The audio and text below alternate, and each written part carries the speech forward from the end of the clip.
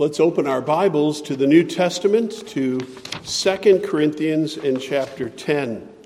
We began chapter 10 just before Easter, and now we're returning to that, and Lord willing, we will finish the chapter. 2 Corinthians chapter 10 will begin in verse 7. As you're turning, a welcome to those who might be watching live on the internet. We encourage you and welcome you to come here and join us in person.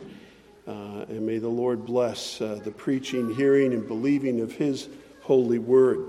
I'll read the text to you from God's word, the Bible, beginning in verse 7. As Paul is speaking to these Corinthians, he sends out this corrective. Look at what is before your eyes. If anyone is confident that he is Christ's, let him remind himself that just as he is Christ's, so also are we. For even if I boast a little too much of our authority, which the Lord gave for building you up and not for destroying you, I will not be ashamed. I do not want to appear to be frightening you with my letters. For they say his letters are weighty and strong, but his bodily presence is weak, and his speech of no account. Let such a person understand that what we say by letter when absent, we do when present. Not that we dare to classify or compare ourselves with some of those who are commending themselves, but when they measure themselves by one another and compare themselves with one another, they are without understanding. But we will not boast beyond limits, but will boast only with regard to the area of influence God has assigned to us to reach even to you. For we are not overextending ourselves as though we did not reach you, for we were the first to come all the way to you with the gospel of Christ.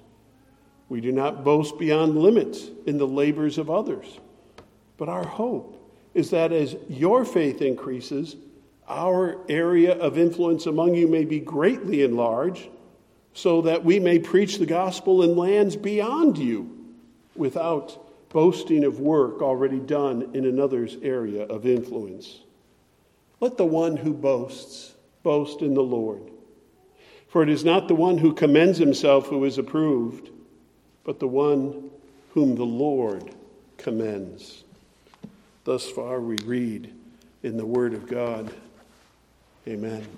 Amen. We have to remember in the context of this letter, not just the second letter, but at least the third letter to these people in Corinth, letters to the church Paul planted, he sends correctives for the behavior, even among those in the gathered church, was often inappropriate and wrong. We do well to remember that this epistle addressed to the professing people of God has much to say about correcting our ways and methods. You see, in Corinth, of all places, Corinth was the epitome of how worldliness had crept into the church. There was incipient worldliness in Corinth, and it was coloring how they did ministry, how they assessed ministry and assessed others. And it led to them misjudging the Apostle Paul and offending God. That worldly way of thinking, that worldly way of measuring and commending and competing and comparing. It's a good thing we're past all of that in the 21st century. Hardly. We do it oh so much. Our culture does it all the time. And I'm afraid that Christians even participate in some of these comparisons and self-congratulations and criticisms. And on social media blogs and on YouTube and in all these forums, we have seen many a Christian gather, perhaps in small groups, to become a self-appointed Sanhedrin, to accuse, to judge, to write off and dismiss, to latch on to something and undermine gospel ministry somewhere else or in someone else. Sure, there are those people that do that professionally and pointedly and problematically. But is it possible that we can fall into those same patterns? Do we need to hear this warning about using worldly measures and comparisons to exalt ourselves and put others down? That's part of what's happening here in this text. May it not be happening in us and among us. It matters how you serve the Lord and how you view the service of others. Derek Prime said, when others take a different and sometimes opposite view to ourselves, we should not immediately question their relationship to the Lord Jesus Christ. Make ourselves judge and jury. Today, as God's word is opened to each of us, may the Lord lead us to a right comprehension, that we would avoid the voice of self-exaltation, that we would hear the rational and spiritual correctives Paul holds out to us. This is a letter to the church, for the health of the church and for the sake of the glory of the gospel. The first thing we need to take up is this voice of self-exaltation that appears here. We have one exact quote Paul gives us of what people were saying about him, but that voice is appearing throughout the passage. So let's gather it together from these various verses and hear what this voice is saying, and hopefully it's not a voice that comes out of our mouths.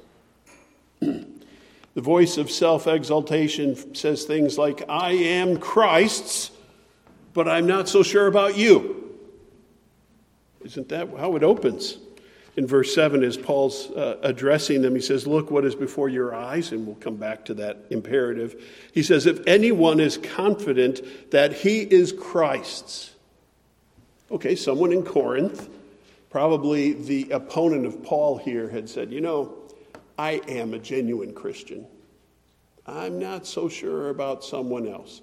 I am of Christ. And we know there was a party spirit at work in Corinth. But this is something particular, and we'll unfold it a little bit further. There's a voice sounding in the background that Paul is correcting. Paul hears it. He says, okay, if anyone is so confident that he is in Christ, and perhaps he alone, well, let him remember himself that just as he is Christ, so also are we. I think Paul has a view of this smug overconfidence that was not uncommon in Corinth. And where had it come from? Well, it came from a sense of their own conversion experience. It came from a sense of their importance, perhaps because of their gifts. That's issues. Those are issues addressed in 1 Corinthians. If you've had a dramatic conversion story, that doesn't make you more of a Christian than the simple little child who comes to faith in a Christian home and never lived the wicked life of the world. Come on. This voice that says, I am Christ's, and implies perhaps we're not. Perhaps this voice had come to this smug overconfidence based on some selective observation. That person can explain theology as well as I can. Or this person, we begin to make those judgments. Either way, this first and clear voice that Paul addresses should not be used. Do not use the voice of shameful self-exaltation. There's another voice at work here, and it might say something like this. I know quality ministry when I see it, but so-and-so doesn't measure up.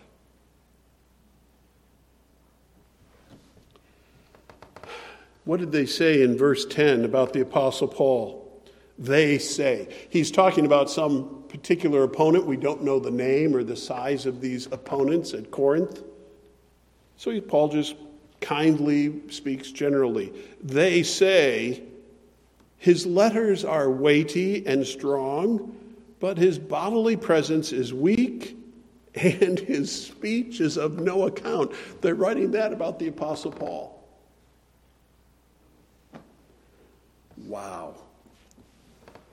There is self-exaltation in that voice that says, I can measure and assess ministries, and you're not cutting it. We don't know exactly what Paul's bodily presence looked like. There are no photographs. And the paintings you might see of the Apostle Paul are probably from the Middle Ages or perhaps medieval period art. We don't have anything that goes back. There is one ancient description, at least 100 years removed, and it's in I think it was a secular source that describes Paul in an unflattering way, short and knobby knees, and it may not even be historically accurate. So we don't know what he looked like. We do know he had a thorn in his flesh, and there's some comment about his eyes. Perhaps he had an issue. But these Corinthians had latched on to something about his presence being deficient. His bodily presence is weak. You know, it's not like Dwayne Johnson, the Rock, in the pulpit. And then they attack his voice. His speech is of no account. Come on. The things that Paul could say eloquently and in his preaching, at least what we see of it in the scriptures with the Holy Spirit's inspiration, is fantastic. But they had their own measures. Where do their measures come from? You have to remember, Corinth is the epitome of Greek culture. And the Greeks had someone, for instance, here's an example, an ancient orator, Demosthenes. That little cadence in his name is hard to say. You can practice at home. Demosthenes. When he was born, he's one of the most famous orators of Greece. When he was born, he was of poor constitution, and he couldn't speak very clearly. But he worked on that for years, bodily training and speech training. And the historical record says that Demosthenes often put pebbles in his mouth and still tried to articulate his speeches. And he did that even while going uphill, that his body might gain strength. He would develop his lungs and the muscles of his mouth and face so that he could speak with power and eloquence. And it goes on and on. That's what the Greek culture sought out and admired. Someone with a presence and power, charisma. No Greek captured by that culture would appreciate the Apostle Paul. He didn't use those eloquent, rhetorical embellishments in his speech. And it wasn't as much about the messenger as much as the message and pointing to Christ. In his weakness, remember Paul says we have this treasure in jars of clay. He wanted people to know that the power that could change their lives was not in him, but it was in the gospel. It was in the truth of the information he would convey. For the Greeks, they enjoyed the show as much as the content. As Paul Barnett said, in their eyes, Paul was a disappointment wherever he was. So here, there's a reminder that we cannot use the voice of our culture's creeping influence. We cannot just use the cultural norms and standards to assess a ministry, a servant of Christ, a fellow believer. There's an interesting thing here in verse 10 and verse 11. Let's read the verses before we talk about this next voice. In verse 10, they say, his letters, and we read that. Verse 11, let such a person understand that what we say by letter when absent, we do when present. They acknowledge that his letters were a little intimidating. They could read what you and I can read, and it makes us nervous. You know, there was in 1 Corinthians that man who was in an incestuous relationship. They said, kick him out of the church, hand him over to Satan. Ooh, okay. That's taking sin in the church pretty seriously. Some of the things Paul wrote were very sobering. But, he's not here. And when he's here, he doesn't talk like that. So they began to find a room to say something like, I'm not really worried about the consequences. I'm not really worried about these epistles and the threats and their teachings. Some of us are still old enough to remember the Mad magazine. What was it, Alfred E. Newman or some such character name with the big ears? What, me worry? It's a dangerous philosophy because you will find out that we need to be concerned about the present and the future. We need to understand that there are consequences to our thinking and actions or inactions. It seems to me that there's this voice here. They're not understanding this. So Paul says in verse 11, let such a person understand. Don't be thinking that when I come, there aren't going to be consequences, or that the tune is going to change, or my position about sin in the church is any different. Let a person understand that what we say by letter when absent, we do when present.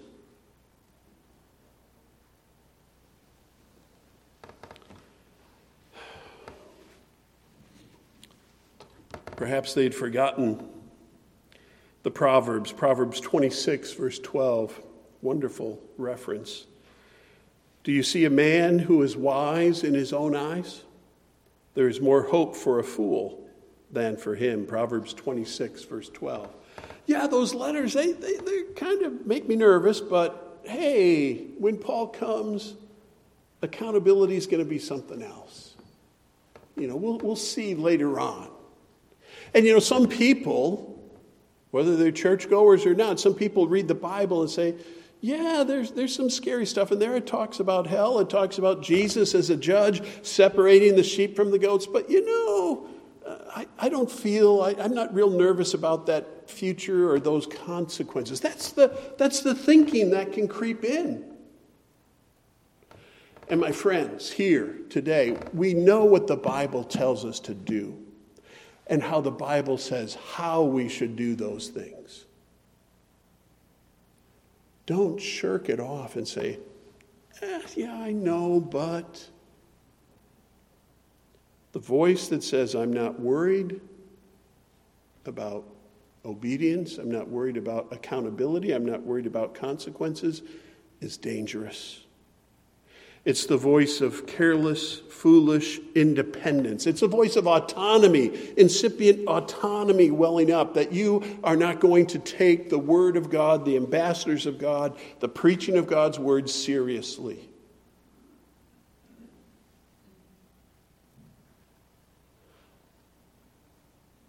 And we need to take it seriously. Paul wrote this to the church in Corinth, and God has it for us as well. There's a fourth point here, and a fourth voice here that really needs to be identified. This voice of self-exaltation, as I'm calling it. It's this voice that says, well, I'm doing as well as my friends. I'm doing the same that everybody else is doing. In fact, I'm doing a little better than these guys, so I must be okay. That voice that is measuring yourself by others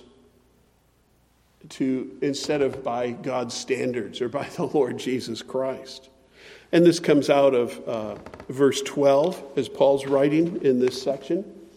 Verse 12, Paul's defending himself, and he says, not that we dare to classify or compare ourselves with some of those who are commending themselves, but when they measure themselves by one another and compare themselves with one another, they are without understanding. There's that thing again. Someone who claims to be a Christian, instead of living according to the precepts of God's word and striving after holiness and Christ-likeness, they're saying, well, everybody's doing this. I'm no different than him or her. And nobody else at church is doing this or that. Come on, I'm fine. Comparing yourself with others. When you use that, there's a bit of pride in that. And there's a bit of self-exaltation because you are choosing the standards and the measures.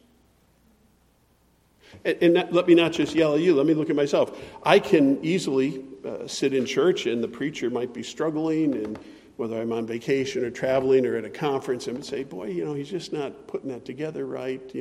I can preach a little bit better than that. So my preaching's good, my ministry's good, I measure up.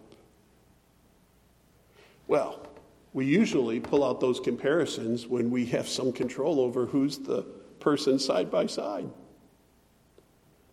You don't find me comparing myself to Billy Graham, Dr. Martin Lloyd-Jones, Charles Haddon Spurgeon. If I wouldn't do well. But when Christians get some sense of our worth, our righteousness, our progress, our spiritual well-being by comparisons, that's dangerous. Look at who you are in Christ. We'll get to that solution. But here, beware the voice of prideful comparison.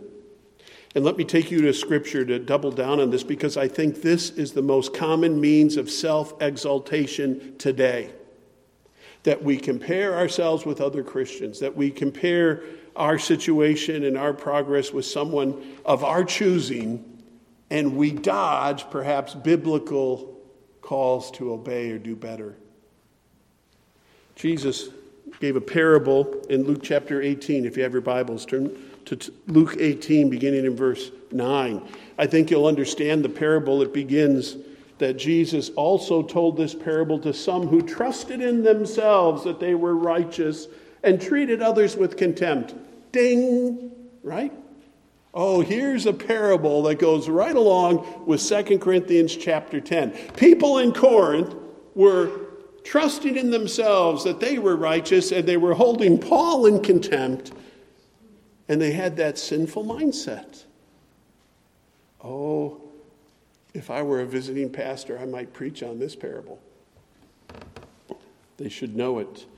The Lord's parable begins in verse 10. 2 men went up into the temple to pray, one a Pharisee and the other a tax collector.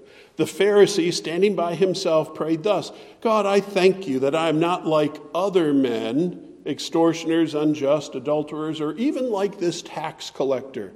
I fast twice a week. I give tithes of all I get. But the tax collector, standing far off, would not even lift his eyes to heaven, but beat his breast, saying, God, be merciful to me, a sinner.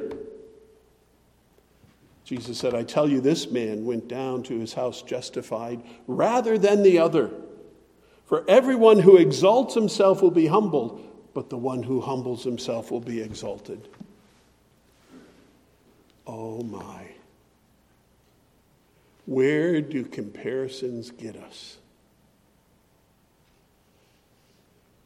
I hope no one here feels good about themselves by stepping up on the backs of others. Or living to say, oh, look, there, that person slipped up. I do better than that. You can hear the voice in the parable of this Pharisee. He knows the law and he says, I thank you, I'm not like those people. He doesn't seem to recognize his own sin, his pride, his pompousness. It's the publican, the one who knows he's a sinner. He doesn't measure up to God's law in all he says, God, be merciful to me. He's not even looking at the Pharisee. He's just looking at his own heart. Jesus gave many other teachings that could come to mind here. He says, before you try to take the speck out of your brother's eye, deal with the log in your own. And my friends, let me come back. Let me circle back. God's word is written to the church. To us. This isn't just a history lesson. Boy, those Corinthians were messed up. This happens today, believe me. And all of us need to hear God's word afresh and submit to it and humble ourselves, not measuring against one another. So these are the four voices, at least I see here in our text, 2 Corinthians 10, this voice of exaltation that had set itself up against the Apostle Paul. It becomes a model, a picture for us, and dangers we must avoid. So Paul is correcting that. Let's just briefly look at the ways he corrects that. And the title here is that we would receive rational and spiritual correction. I'm not sure the last time you heard the word rational in a sermon, but just a reminder. Paul, as he pushes back on these critics at Corinth, he uses his mind. He calls them to think. He calls them to assemble the truth and let that speak for itself. Christianity isn't a feel-good religion. It's a religion of the heart and mind, yes. But together, truth will carry the day. The truth will set you free. The gospel truth and the truth about how God works in us. And so the first corrective comes with the very first word in verse 7, this imperative that starts the section. He says, look. It's an imperative. It's a command. Look. He's not just saying, hey, listen up to me. No, he's telling them to look. What is before your eyes? So that begs the question of a Bible student today. I hope you're thinking, what were they supposed to look at?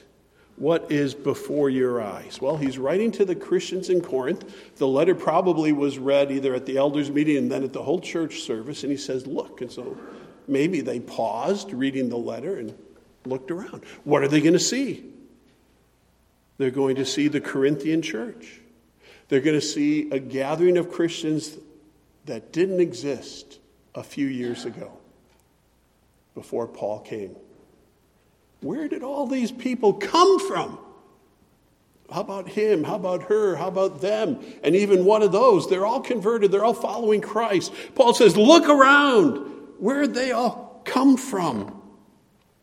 Look at the facts and the fruit of the gospel and my ministry of which you're a part. Take a look.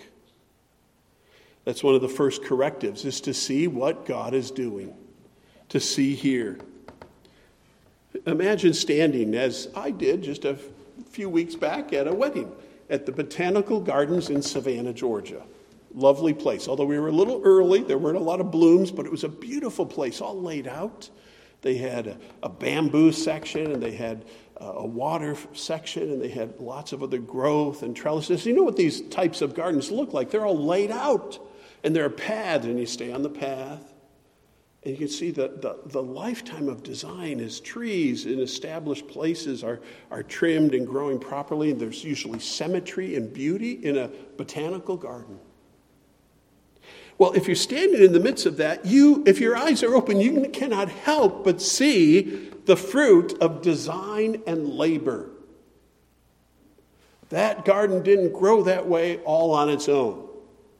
You can stop in a national park and see nature on its own per se, but in such a garden, you're constantly confronted with the reality that someone planned this. Someone knew how far apart to space those things, and oh look, the taller things are in the back. And God has done a beautiful thing here in the church, like a garden. Paul says, look at the facts and the fruit, the realities in front of you. And Paul says the facts will bear me out. Paul just doesn't pull ranks. Okay, I'm an apostle, you guys quiet down. Enough of that nonsense. I'm an apostle. I know that doesn't work. I can't just say, oh, I'm a pastor, do it my way. We need to make a biblical argument. We need to show what God is doing, what God has done. And that's what he starts doing. He says, look around at the facts and the fruit around you. And then he uses this other command. He says, remember. He says, remember. If anyone is confident that he is Christ, let him remind himself that just as he is Christ, so also are we. You need to remember certain things. That God works among many believers. The body of Christ has many members. It's not just about you. You're not the only Christian around here, Paul is saying. Later on, Paul speaks consistent with what he's demanding of them. Did you notice in verse 15 that Paul says this little phrase, "We do not boast beyond limit in the labors of others, but our hope is that as your faith increases, our area of influence may be greatly enlarged." He doesn't count himself as the only Christian. I'm not boasting about accomplishments others have made. I'm not infringing. I don't have to do that. I understand there are other Christians at work in the world. You see, part of the problem is that some of the people troubling Corinth may have come there from Jerusalem. They may have come there from Jerusalem and said, we were just in church with the Apostle James, and Peter was there, so these are the guys we hang with. And now that we're here in Corinth, Paul, he wasn't quite original apostle, so let us be your guide. Let us tell you what the real deal is. And we've come all this way from Jerusalem. So you know how well into, has Paul come back yet? I know he's changed his plans a lot. So that's the kind of the discord they're sowing. We belong to Christ. One of them may even, there's speculation, one of them may even have said something like, "I saw Jesus when he was still alive," or "I saw the resurrected Lord." He did appear to over 500 brethren at once. Maybe it's one of those guys who misinterpreted that experience and made much of himself, is now going out to tell the world how great he is. So that's the type of person that might have landed in Corinth, and Paul says, you're not the only Christian around. There's another episode in the Gospels, you'll find it in Mark chapter 9, where Jesus corrects the thinking of his disciples in this very way. In Mark chapter 9, beginning in verse 38, John said to him, "Teacher, we saw someone casting out demons in your name." You would think that's a good thing. "And we tried to stop him because he was not following us." Jesus replied, "Do not stop him. For no one who does a mighty work in my name will be able soon to speak evil of me. For the one who is not against us is for us." Do you remember reading that in the Gospels? I think even as a very young believer, I felt the pinch. Hey, somebody's doing that and they're not on our side. Or are they? Somebody's doing this powerful thing in your name. We tried to stop him because he's not from our church. He's not from our camp, our coterie. Is God at work in other churches? Is God at work in other denominations? Is God at work in a variety of people? Oh, yeah. And the words of Jesus need to be soberly received. Do not stop him. For the one who is not against us is for us. Paul would write to Timothy as Timothy took up pastoring of his own church. The wise Paul wrote to Timothy, 2 Timothy 2, he said, "But God's firm foundation stands bearing the seal." So this sounds very important. Firm foundation stands bearing this seal: "The Lord knows those who are his, and let everyone who names the name of the Lord depart from iniquity." God knows his people. You're not the only one. So remember, remember, and then there's a third command here as Paul gives rational and spiritual correction. He says, understand. Understand. It's used a couple of times. Did we see it here? For instance, in verse 11. Let such a person understand that what we say by letter when absent, we will do in present. Those people that are comparing themselves, they are without understanding. So there's a problem here in their thinking. They don't realize how dangerous they are. And that's part of the danger. They think they're super Christian. They think they're better than other Christians. They have problems with the ministries of others, so they set themselves up to point fingers, put others down. And Paul says they're not getting it. There's a measure of not understanding. Here in verse 11 in particular, what are they not understanding? They're not understanding apostolic authority, and they're not understanding that the Word of God is unchanging. God's word will judge us all. God's word, when it warns, is clear. It's not crying wolf. God's word, when it promises that Christ will return and everyone will give account for every idle word. Or when Jesus said his exclusive claims, not my preacher talk, Jesus said, no one comes to the Father but by me. All that the Bible says is true and will be the determinant of our eternity. Will we hear, well done, good and faithful servant? Here Paul is responding to this church, trying to bring a corrective. He's asserting there's a consistency in his ministry, but even more so, he's laying the foundation of the apostles and the prophets and the word of God, which we now build upon. We can't change that. We shouldn't calculate that the consequences won't come our way. You know, earlier in the chapter, do you remember what Paul said in verse 2 about his possible coming to them?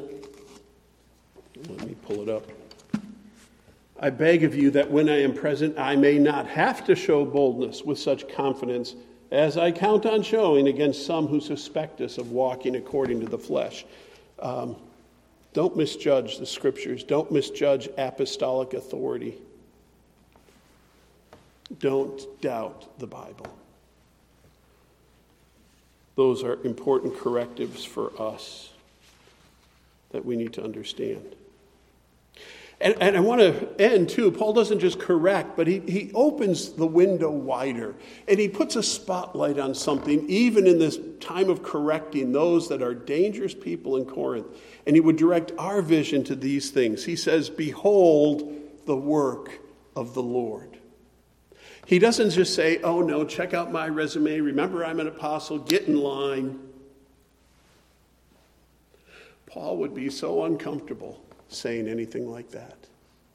Instead, he points to Christ, the living Lord Jesus Christ. Behold the work of the Lord. Let us see and acknowledge these things, even as Paul points them out to the church.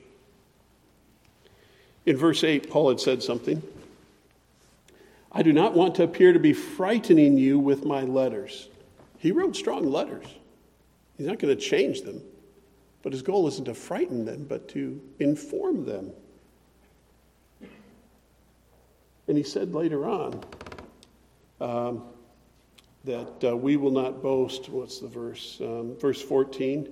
We are not overextending ourselves as though we did not reach you, for we were the first to come all the way to you with the gospel of Christ. Verse 14. The Lord had given Paul the assignment to go and build them up in verse 8. And construction means you have to round off some of the corners and sand and polish and install and fit. But then here in verse 14b, he explicitly states, we were the first to come.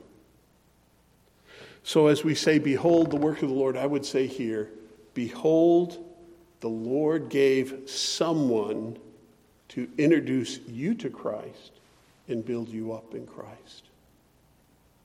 Again, this isn't the history lesson. Back to you.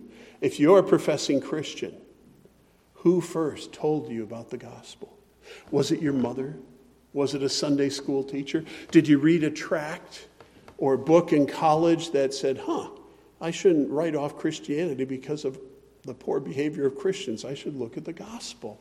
I know someone whose conversion was found that book to be a catalyst.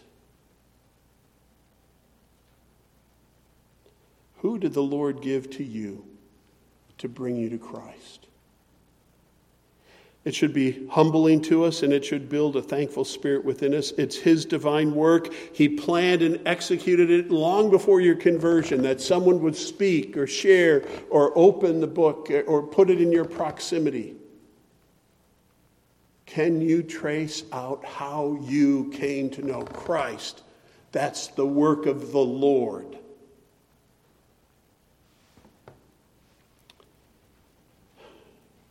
Do we acknowledge that?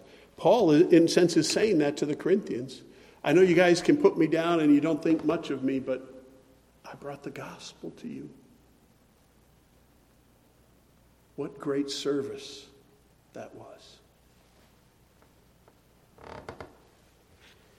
And let me pause here and say, if you're not yet a Christian, whether you're watching at home or present in this room, if you're just not sure that you're born again, you don't know your heart and it's not clear, the Lord has brought me to you today. And he's brought you to this moment to hear the following words. The Lord God so loved the world that he gave his one and only Son, that whosoever believes in him should not perish, but have everlasting life. Call on the name of the Lord and be saved. There is salvation found in no other name than the name of Jesus. Our hymn writers help us too, don't they? Nothing in my hands I bring, simply to the cross I cling. Amazing grace, how sweet the sound that saved a wretch like me. I once was lost, but now am found, was blind, but now I see. And there's so much more I could tell you, other Christians could tell you, that you might know that you have eternal life. In John's letters, 1 John 5, I think it's verses 11 and 12, he says, these things are written that you might know that you have life. He who has Christ, he who has Jesus has life. He who has the Son has life. And you can know today, without a doubt. What an amazing privilege to tell you those words. Go and do likewise, my friends. Tell someone else that they can be right with God, not by cleaning up their lives, but by coming to Christ and receiving by his grace a salvation so rich and free, to be robed in the righteousness of Christ, to have God look on us and not see our sin, but see our Savior, the one who died for me. Behold the work of the Lord, as Paul writes here. He does make a very important point. He says the Lord's servants have various ministry styles and assignments. That's a long heading. The Lord's servants come in a lot of shapes and sizes. They have differing assignments. Yeah, I'm using that word very intentionally here. What's your assignment? Aren't we usually held accountable for what we're assigned? Oh, that's not my job, but this is my job. And we do well to pay attention to what the Lord has given us to focus on and avoid pursuing things that are not our assignments. Verse 12, Paul's saying, I'm not going to play the comparison game. Why not? Paul, you've got more trump cards in your deck, man. You could throw that out and trump everything they're doing. And he does have to mention that. We'll go on later and hear Paul defend his apostleship. But he says, I'm not going to play the comparison game. And here in verse 13 and verse 15, there's a Greek word that I think it's important to know about.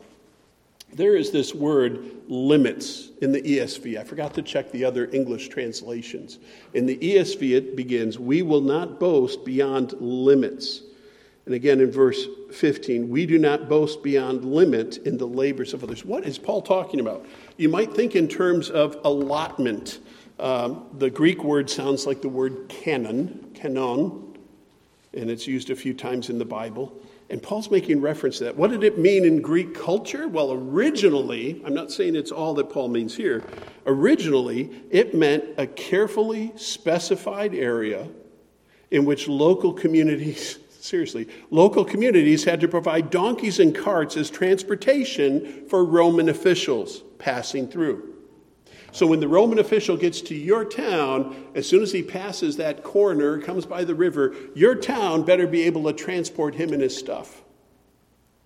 So they had an assigned borough, an allotment, a bailiwick, an area of responsibility. And Paul brings that up because he knows what his assignment is. His assignment isn't to compare himself to someone else. Even if some guy from Jerusalem showed up, that's not a big deal to him. Do you remember Paul and his conversion story in Acts 26?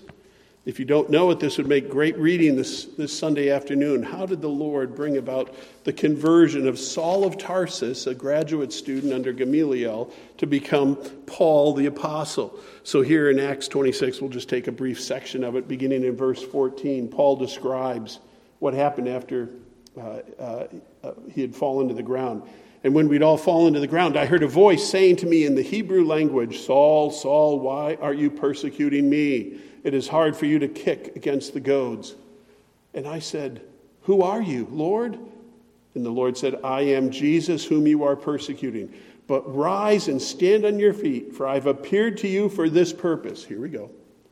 "To appoint you as a servant and a witness to the things in which you have seen me and to those in which I will appear to you, delivering you from your people and from the Gentiles to whom I am sending you, to open their eyes so that they may turn from darkness to light and from the power of Satan to God, that they may receive forgiveness of sins and a place among those who are sanctified by faith in me."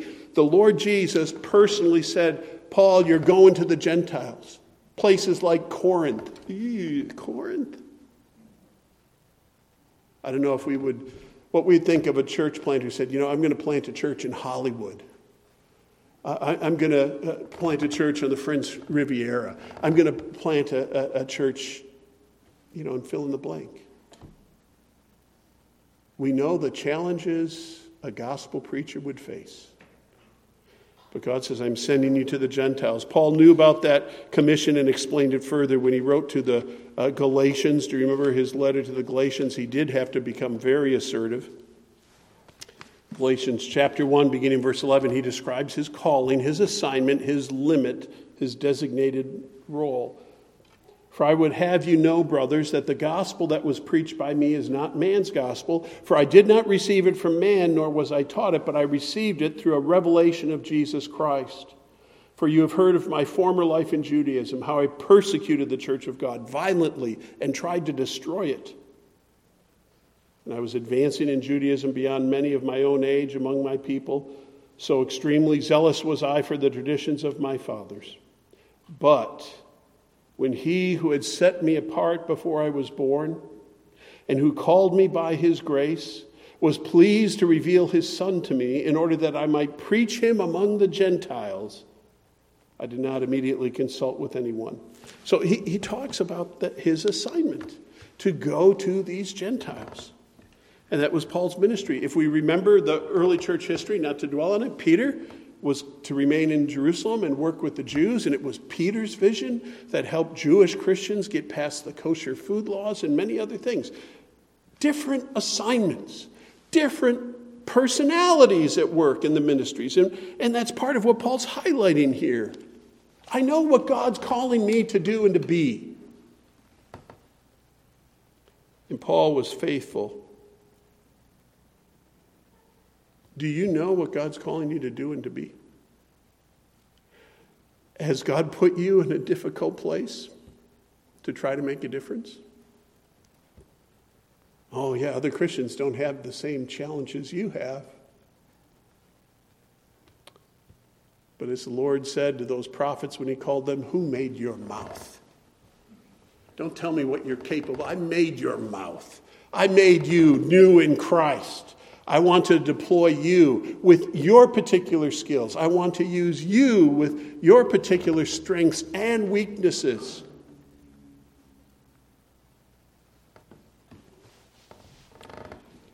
So here the point is, the Lord's servants are various in their ministry styles and assignments. We need to understand that. There's a great variety among God's people. Finally, the Lord will judge who is approved. That's what we need to see, the Lord's work.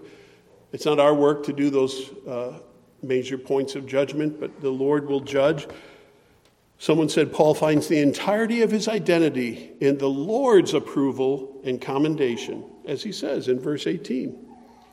"For it is not the one who commends himself who is approved, but the one whom the Lord commends."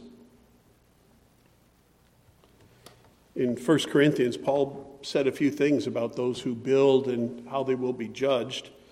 1 Corinthians chapter 3, he said, if anyone builds on the foundation with gold, silver, precious stones, or wood, hay, and straw, each one's work will become manifest, for the day will disclose it, because it will be revealed by fire, and the fire will test what sort of work each one has done. He doesn't write to the Corinthians, say, test each other out by fire. He says, no, the Lord's going to approve and judge. Later on in 1 Corinthians 4, verse 5, he says, do not pronounce judgment before the time, for the Lord comes, who will bring to light the things now hidden in darkness, and will disclose the purposes of the heart. Then each one will receive his commendation from God. 1 Corinthians 4, 5 says the same thing as verse 18 here. And we are so obsessed with putting the right label on those people. And when that label's on, they're dangerous, and we write them off. We need to be discerning. We need to have good and straight orthodox doctrine. But the Word of God goes to pains to remind people in the pew that God will judge who's approved. God will weigh those works in the end.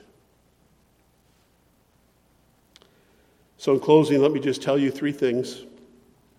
Trust the Lord to acknowledge you. Other people may be pressuring you or pushing you. Understand that you belong to Him, and to Him you will give an account. Secondly, pray for larger kingdom work to go forward.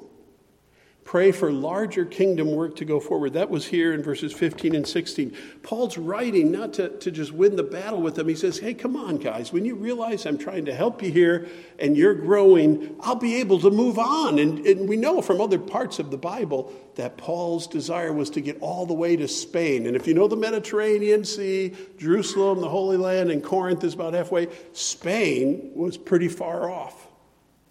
He longed to fulfill his mission to the Gentiles and go where Christ had not yet been named. That's a great reminder that, especially when we're in conflict and dealing with assessments and comparisons and trying to not have inappropriate behaviors in ourselves or in others, we need to constantly see that there's work to be done.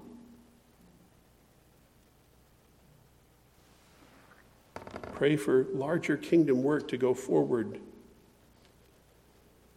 And finally, as the scripture makes so clear here, let the one who boasts, boast in the Lord. Boast in the Lord.